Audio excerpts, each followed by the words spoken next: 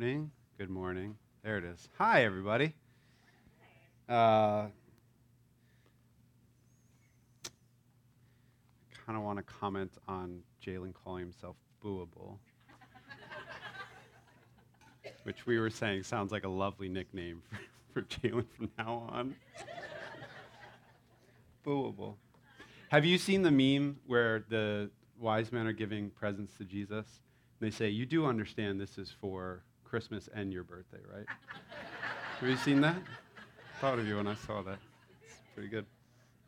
Anyway, that's all the stand-up material I have. We are starting our season of Advent here. Advent is a word. It's a Latin word, right? It's a word from the Latin, at least, that means arrival. It means a kind of anticipated arrival. That's what Advent is about. And it's the season leading up to Christmas. It's the season leading up to the arrival of Jesus. And traditionally, in church history, churches all over the world and in all different kinds of traditions have observed Advent, and I'm careful with how I say that, rather than celebrated Advent, observed Advent because there's really three different arrivals that it's talking about. One is the arrival of Jesus, the first one that we think about, the arrival of Jesus on Christmas, which happened 2,000 years ago. But Advent is also meant to be a looking forward to the arrival of Jesus again in human history. And when we leave out that arrival, sometimes we can leave out the realities of what we live in now, which is a world that in so many ways, in spite of the first arrival of Jesus, remains broken, marred by sin, where death and rebellion and decay and sickness and all of these things still remain, where we still sing, may his blessings flow far as the curse is found, far as the curse is found, because there's a second arrival that is out in front of us that we still anticipate. This is why we don't necessarily just celebrate Advent, we observe it. Because when we observe it, we observe the fact, we look around and we say, man, the world does not bear evidence that Jesus has come in the fullness that he will come one day. But there's a third Advent, if you caught what I said there. So there's the arrival of Jesus in human history. There's the second coming of Jesus. And then there's the arrival of Jesus here and now, in our stories, in real time and space, in the places of both heartache and joy of our own lives. And Advent is meant to be an acknowledgement of all of that.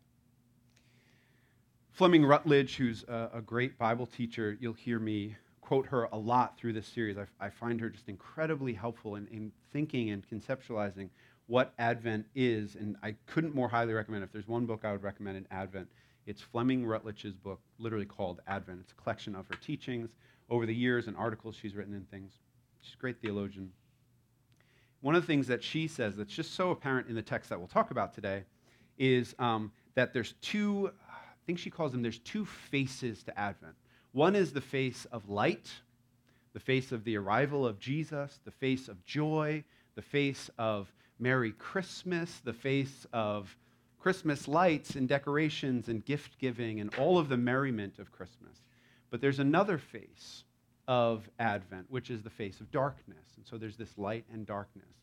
And the darkness is the reality that Advent, by its sheer meaning of arrival, has this deep awareness that we are still waiting, that we are still in a posture, both individually and as a human community, of waiting. And that waiting is really hard. And that waiting can feel really isolating and really dark at times. And what we see so beautifully in this passage that Patty read for us right here at the beginning of the Gospel of John is we see these two faces so beautifully articulated and sort of what they have to do with each other. So I'll just say two more things by way of introduction here. One is that we're going to be in the Gospel of John for a while together as a church. And so the Most scholars break up the Gospel of John between chapters 1 through 12, which is kind of the life and ministry and miracles and interactions of Jesus with people. And then the latter half of the Gospel is more strictly focused on both the last night of Jesus' life, the what people call the upper room discourse, conversations he has with his disciples, and then his crucifixion and resurrection. We've actually looked in some detail over the years at the latter half. We've never really considered the first half. So we're at least going to do the first half.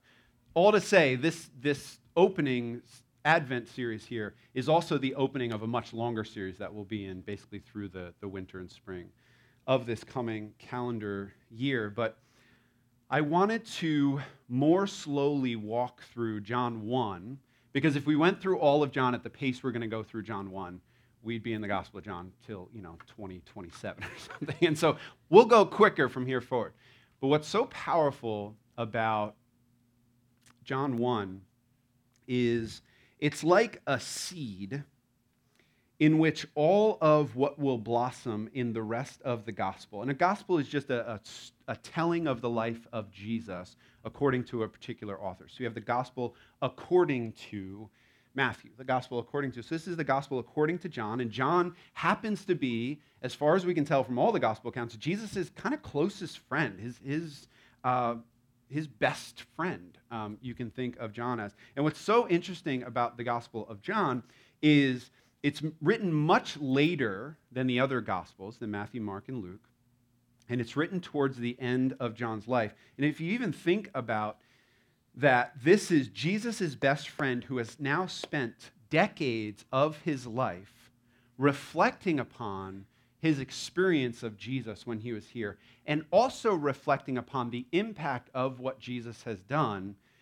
in the 30, 40 years since he's been resurrected and ascended.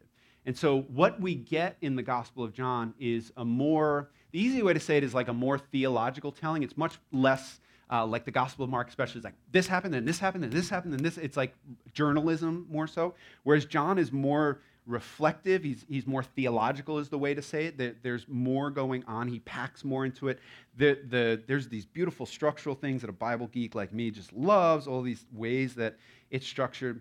But for our purposes this morning, it means that something like the first couple sentences of this book that has taken him decades to write about his very best friend, who he believes is the most important person who has ever lived, is just packed with significance and packed with meaning. It's like, I started to say, it's like a seed within which all of what will blossom in the rest of the gospel is contained, but in massively condensed form. So let's read through these early chapters. And early sentences of this first chapter. Here's what we're going to talk through this morning, is these opening sentences of the Gospel of John reveal to us the true nature of Jesus, the true nature of the world, and our true nature. That's basically where we're headed this morning. True nature of Jesus, true nature of the world, and our true nature. So he starts, in the beginning. What does that make you think of? Good, more Bible geeks out there. Well done, right? Makes you think of Genesis 1. We'll talk about why that is, but notice that that's how he starts. In the beginning was the Word, and the Word was with God, and the Word was God. He was in the beginning with God, in case you missed it. All things were made through him, and without him was not anything made that was made. In the beginning was the Word, and the Word was with God. Can you say that? Go ahead and read that. Ready? In the beginning was the Word, and the Word was with God. Keep going. And the Word was God. Okay. Who is this talking about? Who's the Word? Jesus, right? This is the Son. This is in classical Christian theology, the second member of the Trinity. You have God the Father, and this is speaking of God the Son. And it talks about Jesus as the Word. Now, there seems to be two major things going on here. One is that the Word was a very familiar category in kind of the philosophical musings of that time. Not particular to any one view on philosophy, but just kind of a commonly talked about term within just philosophy and worldview and sort of what smart people talked about at that time. And the way that it was used was the word in the original Greek, the logos, is the inner logic of the universe, the way things work and why they work the way that they work. Trying to piece together, this is the structure of reality. And so the Stoics had one view of what the structure of reality, what the word was, what the word of the universe, what the word of reality was. The Epicureans, right? Like if you know anything about ancient Rome, like all of these actually use this term as their way of trying to grasp at what's the core of everything? What's the core of reality? So John is at least in conversation with this surrounding conversation, and he says radically, the word is not a concept. The word is not a philosophical category. The word is a person. It's a him. The great philosophical question throughout the ages has been, why is there something instead of nothing? That is the philosophical question at the base of everything. Why is there something instead of nothing?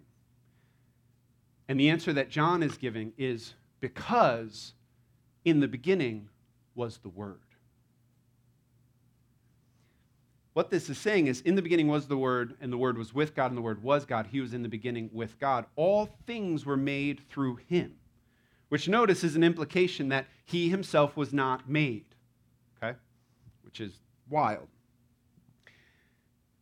This is also saying something profound about who Jesus is and who God is prior to creation itself. Now, if you're with us in the intellectual 202 discipleship course this last semester, we talked a lot about the significance of this. And I don't have time to go into an hour and a half lesson on the Trinity, unfortunately. But what's being said here is that for most of us, and I'm saying most of us in terms of those who have been around Christianity for a while, those familiar with the Bible and Christian teaching and all of that, I wonder if you're like me in that when you think of God at his like essential essence, like when I think of what God does, who God is, what do I most fundamentally think about? For me, the first thing that used to come to mind before this was corrected in me very recently was that God is creator. He's the originator of all things. He's the source of all things, right? Like even some sort of interesting ways in which Western culture has incorporated Eastern teaching would say, like, yes, God is source. He's creator and all of that. But actually, what this passage is saying and what the entire scriptures are saying is that it's a mistaken way to think of God in his essence, because God actually existed before creation. And God was someone before creation existed. And if God at his most essential nature is creator, it means he needed creation to be who he was. You get that? It means he's dependent on us. He needed us to be God. What the scriptures are saying is that there's actually something more essential about who God is, because God's very being predates creation. And here's who God always was: Father and Son and Holy Spirit in perfect relationship with one another. In the beginning was the Word, and the Word was with God, and the Word was God. That what's most essential, now that might sound like highfalutin theology, and you might be sort of feel like we're up in the clouds, but check this out. What this means is that what is at the heart of ultimate reality, the inner logic of all things, the Word, God himself, is a relationship. It's a loving, perfect relationship. Is the inner logic of all things.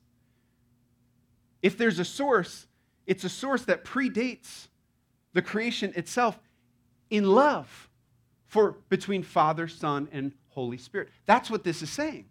This is saying, therefore, when we think of God, our first thought shouldn't be, in the beginning, God created the world, and then God became God by creating the world. No, no, no. There was something before the beginning of creation. It was a perfect, loving relationship between Father, Son, and Holy Spirit. And then out of the overflow of that relationship comes creation. God does not become God because he creates. He was already God, and he was God in perfect relationship, Father and Son. That's what this is saying. It's saying that's the inner logic of all things. That might not hit you now as profound. That's one of those, like, you'll be driving home and be like, wait, what was that thing, right? That is worth meditating on, the significance of that. There's also very obviously going on here, not just conversation with the surrounding philosophical conversations of that time, but clearly by your quick response to, in the beginning, what does that make you think of? It makes you think of the biblical story. And particularly the biblical story of creation itself.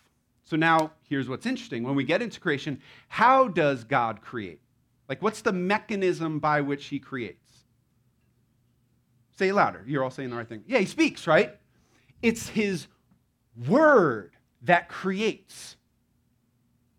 When he speaks, let there be light, there is light. When he speaks and says, let there be flying things in the air and swimming things in the sea and creeping things on the land, it happens. All of it comes into existence. It's his word. And John is saying that word was also a person. In fact, it's him grasping after, how do you communicate this extraordinary mystery that's at the heart of how Christians understand, how the scriptures understand who God is, that God is both this perfectly united being such that we can say that God is one, and yet distinct in three persons. And think of how much this works. Is there anything more tightly wedded to your deep identity than what comes out of your mouth? Right? Than what you say, right? Your thoughts and your desires are expressed into the world largely by what you say. That's what he's saying. He's saying Jesus is the very expression of the will, of the heart, of the thoughts of God. That's what you're witnessing in Jesus. Right? When God's word goes out in creation, exactly what God wants to have happen happens. That's who Jesus is. Jesus is the sending of God into the world to accomplish exactly what God wants to accomplish. He says it was there from the beginning. And so he says, in the beginning, the Word was with God, and the Word was God. In other words, perfectly, here's how one theologian, you end up having to talk like this about such a mystery like this. The Word that Jesus does not by himself make up the entire Godhead, nevertheless, the divinity that belongs to the rest of the Godhead belongs also to Jesus. Right? We said in our discipleship course that at some point, the Trinity, you can't reduce it down to simple analogies, the whole God is like water, he's two parts hydrogen and one, it's like, no, that's actually called partialism. And there's all these heresies that come from. So we're always grasping after language to say, how can something be both one and three? And sometimes the scriptures outdo our attempts at cute analogies. And he just says, in the beginning was the Word was with God, and the Word was God. Deal with it. Right? Figure that one out. The biggest implication of this, so this is who Jesus is, right? This is who Jesus is in some ways, he's trying to take us up as high as we can go, get as much altitude underneath our feet, get us as breathless as he can with the heights of who this one we're about to contend with is. Because we will hit the earth pretty quickly when we start talking about the story of Jesus. Because the story of Jesus very, very quickly becomes very earthy, right? Becomes very gritty. Becomes very, right? It's why it's not up, but it's why, right, we're using a manger. A dirty, dingy animal farm trough is where Jesus ends up. But he's saying, you got to know, there it is. Well done, Mike. You got to know who this one that we're contending with is. You can't forget that we're dealing with the pre-existent Son of God. This is the true nature of Jesus. Here's the biggest implication, though, church. And here's why John doesn't say up there. This means that not only does Jesus perfectly reveal who God is, or not only is Jesus God, but everything that Jesus is who God is. We tend to emphasize Jesus is God. I want you to click that. I want you to flip that over for 1 second and say, what does it mean for your view of God if I said God is Jesus? God is Jesus. That everything that we will experience of him biblically over this next month, over the next bunch of months that we'll be contending with him, he is perfectly doing what God would do if he were in the exact situation that Jesus was in. This is not just God's best representative. This is not God's PR team. This is not God's best shot at representing himself. This is the Word made flesh. You are watching God. Because here's my favorite thing that happens throughout the Gospel of John, because it's exactly what I would have done, and I can't help but think it's exactly what you would have done. Jesus is going around. He's slowly revealing, especially to his inner circle, this is who I am. This is my true nature. I was there before the foundation of the world. Before Abraham was, I am. Like, this is who you're dealing with. And do you know what they keep asking him? Cool. Could you show us God? Yeah, but what's God like? If God were here, what would he do? Do you know what Jesus' answer consistently is? If you have seen me, you've seen the Father. If you have seen, we are so tightly bound together. I am the Word of God. I am the thoughts and heart of God perfectly expressed in the world. What God wants to accomplish is perfectly accomplished through every decision, every thought, every interaction, every act that I do, is what Jesus is saying. And I think sometimes what we can do is we can think like, oh man, I wish God was more like Jesus. You ever had that thought? Like, oh, there's big, bad, scary God who we never know exactly what he's doing. We never know exactly what's going on with him. And then there's lovable, huggable, wonderful Jesus. And I just wish like I knew with certainty that Jesus, like the one that I feel more comfortable with, was going to God. And he was like, God, I got some tips for you. Like, no. That's to get it all twisted. Jesus says, I only do, this is also in the Gospel of John, I only do what I see the Father doing. I only say what I hear the Father saying. Right? God is Jesus. That's not a heretical statement. That's a thoroughly biblical, orthodox statement. Now, it might mess with you a little bit, but it's what is being said in just these couple of verses.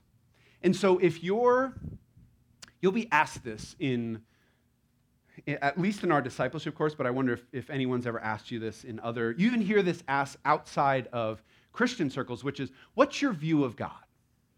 When you think of God, what do you think of? May I propose to you that the most thoroughly biblical answer to that, the most truly Christian answer to that is, I don't need a conception of God. I actually can read about him. My concept of God is Jesus. And he's not a concept, right? Again, hear that. We're always trying to talk about concept and source and energy and what's the vibes of the cosmos and all that stuff. It's like, no, it's a person. And he walked among us, and we have seen what he is like, and we have seen perfectly the thoughts and hearts of God and what it would accomplish if it was one of us. So I don't have a concept of God. I've got God in flesh. I've got a person who I can name who lived and who walked among us. So when I think of God, I think of Jesus. is my conception of who God is. All things were made through him. Without him was not anything made that was made, which is like one of the most awkwardly worded sentence, right? You're like, not anything, right? What's he saying there? What he's saying there is, again, he's responding to some things in the culture at that time, which said that basically whoever created the world came to the world and in this sort of chaotic, call it primordial form, and then had to wage war with these forces of chaos and ultimately vanquish, like every creation myth of that leading up to that time. Like every creation myth has some version of that. John is saying, yeah, that ain't it. That ain't it in the Christian telling. And that's what he's saying in this awkwardly worded sentence. All things were made through him, and without him was not anything made that was made. What he's getting at there is, if it's in creation, it's from Jesus. If it's in creation, it was sourced in Jesus. This is the Christian doctrine. I'm giving you a lot of $10 words here today. Welcome to Jacob's Well. This is the classic doctrine of creation ex nihilo. Ex nihilo means out of nothing. That nothing preceded God. That you had God, and then you had God creating. And so this is saying all of creation belongs to God, came from God. In him was life, and the life was the light of men. In him was life. Again, the inner logic of creation. Think about this. Again, a core philosophical question throughout millennia is like, what's the deal with human beings? Like, why is there this life, this sentient, right? Like this reasoning, we're aware of ourselves, right? And various things are offered in that. Of how we came to the place that we came. But really irreducibly, like even the most skeptical, materialist person has to deal with how extraordinarily unique the human machine is, and how unique our minds are, and how unique our sense of ultimate things is, and the questions that we ask that clearly nothing else in creation is asking. And I think that that's what's being gotten at here as what this life is. It's the life animated by God that we'll get to in the Gospel of John, really by the Spirit. And it says that very life only exists because Jesus was the source of it. And apart from Jesus, that life doesn't exist. And he's going to compare that life and light. He's going to toy with this imagery. Again, classic imagery, right? Star Wars, any of the Marvel comics, right? Light and darkness. We always have that contrast, and he's picking up on that here. And what he says is, the light shines in the darkness, and the darkness has not overcome it. The light shines in the darkness. So this is, talked about the true nature of Jesus. Now we're going to talk about the true nature of the world. And this says that the true nature of the world is best understood as darkness. This is the world that we live in. That light and life was there at creation. And then darkness pushed in. If you think about what darkness is, what is darkness other than the absence of light? That the very thing that was sourced in God, that came from the perfect overflow of the light and life that was in God, took on a different kind of nature, ultimately. And look, I'm not here to solve and answer all the questions, nor is this text here to solve and answer all the questions of why that is. But that's what John wants us to grapple with right here at the beginning of the gospel. Is that what Jesus entered into was a world utterly overcome, seemingly, by darkness, by death, by disease, by sickness, by all kinds of things that don't belong to the life and light that God originally intended. And one of the ways in which I think the church best serves the world in a season like Advent is to not act like this isn't true. Because what Christmas is to the world is largely a time in which we all close our eyes and we say, Merry Christmas, right? Like everything's great. And then if you're someone who's in a really difficult place, if you're someone who's experienced loss recently, if you're someone who doesn't feel particularly merry, if you're someone who feels isolated and alone in all of this, that cultural covering of the eyes has a particular weight to it, where that darkness just feels more profound. As the people of God, we of all people should be able to say that Advent is a season both of joy that's over our shoulder because we know that Jesus came, of hope that's out in front of us because we know he's coming again, and of lament here and now because he's not here yet. And because the world is still in darkness. And because death and sin and rebellion and war and injustice and all of these things still very much characterize the world such as it is. And the Gospel of John will not turn its back on that reality. It will remind us again and again, this is the world, and look, this is the view of the Scriptures, is this is the world as we have made it. Right? God created the world with certain intentions, with certain light and life. What we have done with that world, and every single one of us is complicit in this in some way, is we have chosen darkness. We have chosen our own definition of light and life. We have said, no, we think that life is over here. And that life, that false life, that poor choice actually ushers in darkness, whereas the choice of life over here ushers in the light of Jesus, right? Like, this is our doing. This is the world as we have made it, is darkness. But can I tell you today that what this verse says is the light shines in the darkness, and the darkness has not overcome it.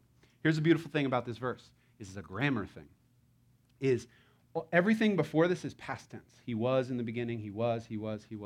Now all of a sudden we get a present progressive, which means what this says is the light shines in the darkness. The light continues to shine. The light is shining now and continues to shine. One of my absolute favorite scholars on the Gospel of John, let me find it, is he says, what he has people write in their Bibles, and if you're a Bible writer, he says, please write where it says the light shines. Write somewhere in there, write it in the margin, write it in a caret, write it in between the word shines and in. Write shines on. And then he says, and then if you're really bold, draw nice and big in the margin, even now, with an exclamation point. The light shines on even now. And here's what's not happening. The darkness does not overcome the light. The darkness still exists, can't overcome the light. Here's the extraordinary thing about darkness. Darkness can't push back. Do you know that? That's not how it works. We don't put the lights on in here, it gets so bright, and then all of a sudden it's like, ooh, the darkness doesn't like it, and all of a sudden it comes out of the sides, right? Like, that's what happens in Lost, right? Like the smoke monster, like darkness push, that's why it's scary, because that don't happen. Darkness doesn't push back, right? The biblical worldview is not light and darkness are at war and in perfect balance, right? Like some Eastern religions will say that. That's not the view of this. This is saying light shines in darkness and light does what it does. It dispels darkness and darkness doesn't push it back. Darkness doesn't win. The best that darkness can do is snuff out the source of light. Y'all know the story? The darkness thought it had snuffed out the source of that light. This is Advent, but can I talk about Easter for a second? Right? Because what ultimately happens is what appears to be the snuffing out of the source of that light is just the preamble to that light's victory. And here's the reality. Jesus didn't resurrect back then, and so we say, light won one time. That was the beginning of the ongoing progressive victory of light in the world because it shines on even now.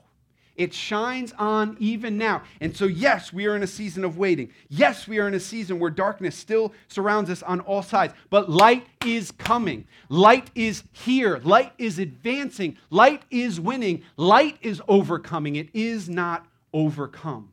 And by the way, here again, light has a capital L because it's not a concept, it's not a thought, it's not something that you conjure by some sort of spiritual enemy. It's a person. In other words, Jesus has come. Jesus has apparently been snuffed out only to rise again. Jesus shines on even now.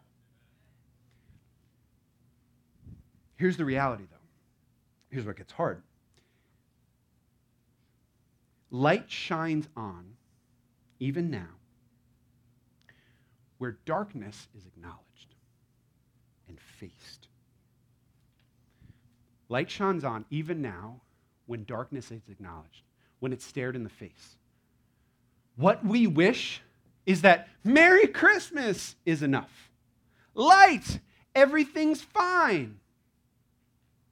That's not the rhythm of this gospel. The rhythm of this gospel is the light shines in the darkness. It comes into the darkness. It shows up.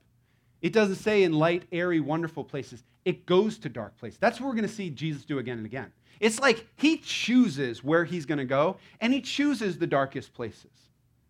Because that's where the light sometimes shines brightest. Here's what we want, though. We want to say, yeah, just do that thing. And Jesus says, yeah, first we got to acknowledge the darkness. Where's the darkness? Where's that light got to shine? Can I be more practical with you, right? There is no true, this was our other 200 discipleship course this last semester, is Seeking Justice and Mercy, right? There is no true doing of justice without first facing, naming, and acknowledging injustice. We all want to say, everything's fine in culture and society and between ethnicities and everything's great. Why can't we all just say that? It's not the rhythm of the gospel. The rhythm of the gospel is, no, there's darkness there. There's injustice in the world. There's people being hurt, marginalized, silenced actively right now. Without acknowledging that, no true light. The church says dumb things to people who are hurting and in grief. Like, there's a purpose for everything. God's going to teach you a lesson through this. Yeah, but Jesus is still good, isn't he? Not that any of that isn't true. But can I just say that true healing in the midst of grief, true care in the midst of grief, you got to acknowledge hurt and pain. You got to acknowledge loss. You got to say, I can't imagine what it feels like to be where you are. I can't imagine how dark it must be there. As someone who has been in grief fairly recently, I have never been insulted by someone saying, hey, it must be really hard that your mom died so suddenly. I've never been like, oh, I wasn't thinking about that for days. Thanks for bringing it up, right? It's like, thank you for meeting me in that pit, for jumping down in here and saying, it's dark in here. You've been in here a long time. That's rough. Do that, and then tell me you're going to pray for me. Then pray for me and say, Lord Jesus, light of the world, would you come, would you light some sort of something in the life of this person?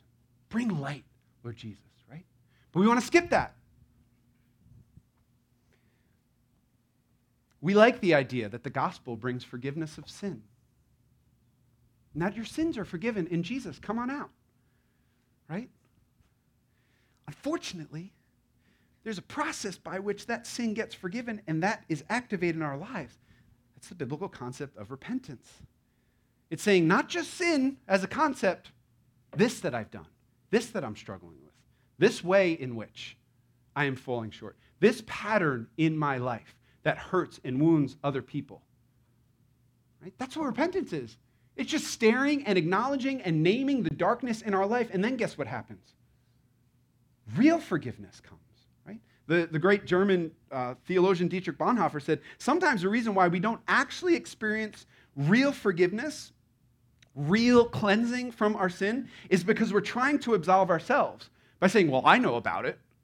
I've acknowledged it in me, so I guess I'm forgiven. He's like, you go to a brother or sister and confess that. You say, here's my darkness.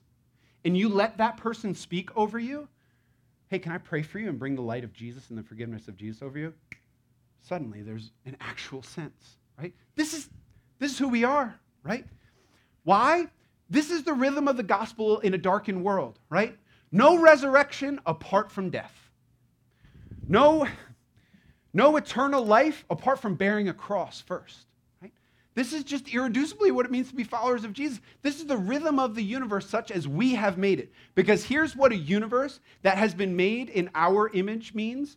Here's what a universe that we have remade to be characterized by darkness. It needs nothing short of a new creation.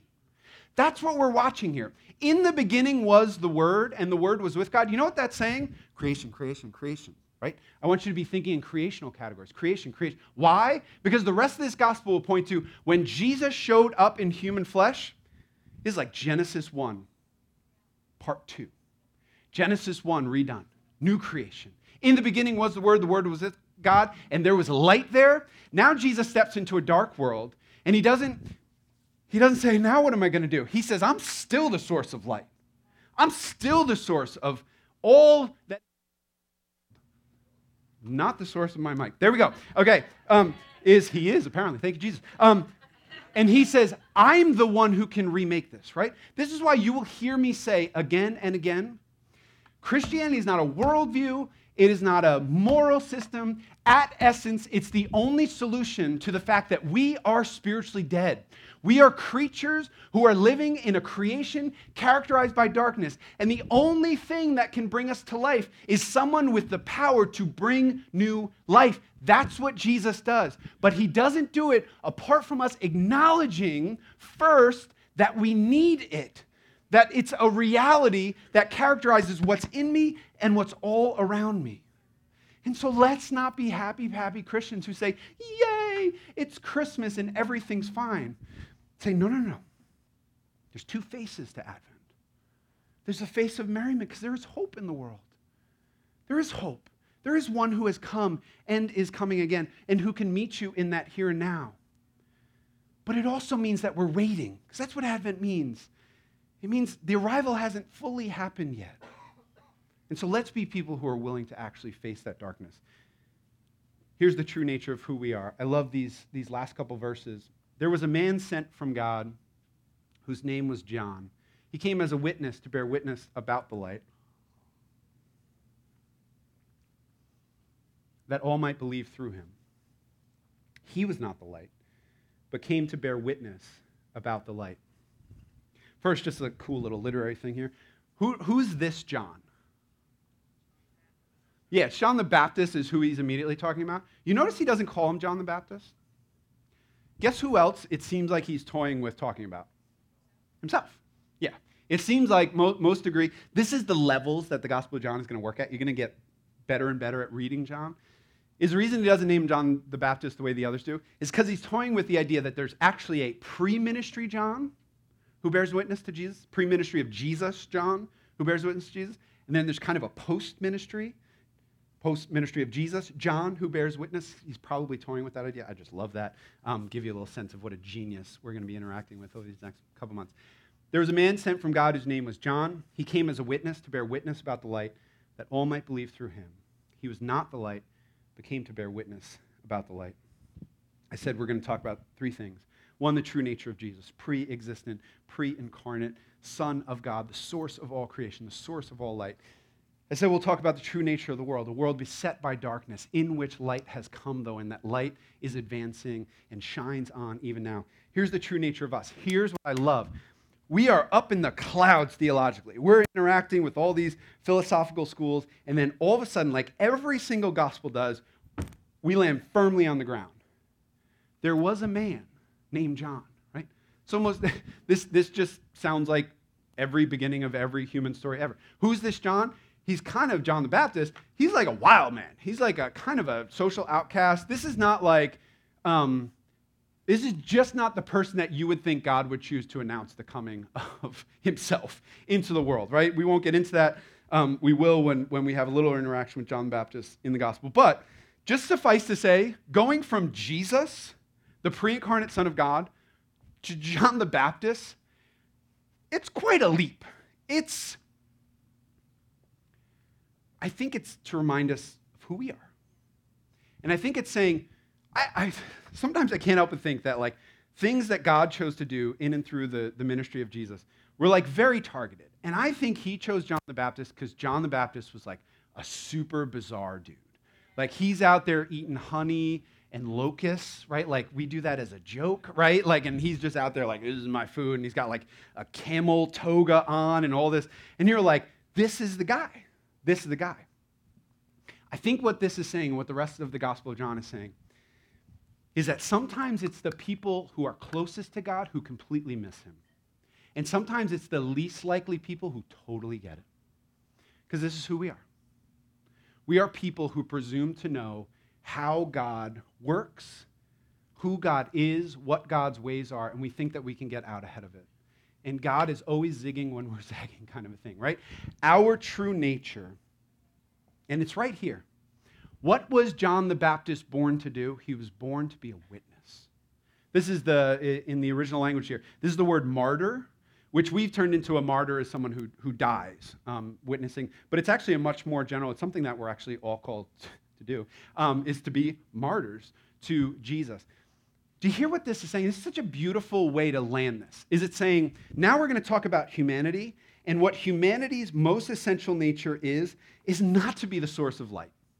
You were never born to be the source of light in this universe. Right? And whatever sort of westernized self-esteem curriculum has told you that you're a snowflake or whatever, or this little light of mine and all that stuff, right? Like, that's a Christian song, by the way, and this little light of mine is Jesus, it's person. It ain't you, but we sing it as though it's kids, right? Like, you were never meant to be the source of life in the world. Instead, you were meant to be a witness to the light. In other words, you were meant to be reflective. You were not meant to be a lamp, you were meant to be a mirror. You, by your very way of being in the world, were meant to say, he's the light. That's the light. You want light? Ain't me. That's the light. And by our way of being in the world, we bear witness to the light. Which, given everything we've said, if I had to summarize that, is we live in light of the true nature of Jesus, and we live in the true nature of the world. That's what it means to be reflective of the light. We say, yeah, there's darkness. Yeah, there's darkness. That's why you need a light. And that light, he has a name, and his name is Jesus. And I think the way that we do that in this Advent season is everything that I was just talking about. We have to be those willing to acknowledge the darkness in order to receive the full overcoming of the light in those ways. And so as we come even to this table this morning, I would just ask you to consider, where maybe are you ignoring darkness and wanting light to come apart from acknowledging darkness in your life? That could be ways in which you have shut your eyes to injustice around you, or things that God is calling you to do, brave things that he's calling you to do, ways in which you can speak up and speak out. That could be your own suffering and loss and grief and whatever in this season that you said, not during Christmas time, not during Christmas time. I think as crazy as this is, Advent is a time where Christians are uniquely invited into our grief and lament. Like, for most of church history, Advent was actually a season most deeply of lament, not of Christmas happy pappy carols. It was actually a time to say, hey, bring your brokenness. Because then Christmas itself can kind of explode onto the scene and truly be a source of hope. Christmas, y'all, that was celebrated. That's been celebrated by Christians forever. Advent is a time to acknowledge that dark. So maybe it's your own grief and loss. Maybe it's someone around you whose grief and loss you've kind of held at arm's length. We do that. Can I tell you, we do that? We're a little scared of other people's loss and grief. We've seen that in 1,000 ways. And it's understandable. It's not because we're bad people. Again, Advent is a time to maybe move towards that and say, I might not get this right. I might be one of those Christians who says something dumb. But to move towards someone in that is to acknowledge that there's darkness there and to meet them in that. And maybe it's your own sin. We don't think of Christmas and repentance as going together very often. But again, Advent is a season where God says, hey, this is a time to take stock of darkness in your life and to bring that to me and to know it really will be forgiven insofar as it comes to the light. Because that light is nothing if it's not forgiveness and grace and mercy and a new creative act from the inside out to make you completely new, to replace that darkness, to allow light to shine on even now. Let's pray.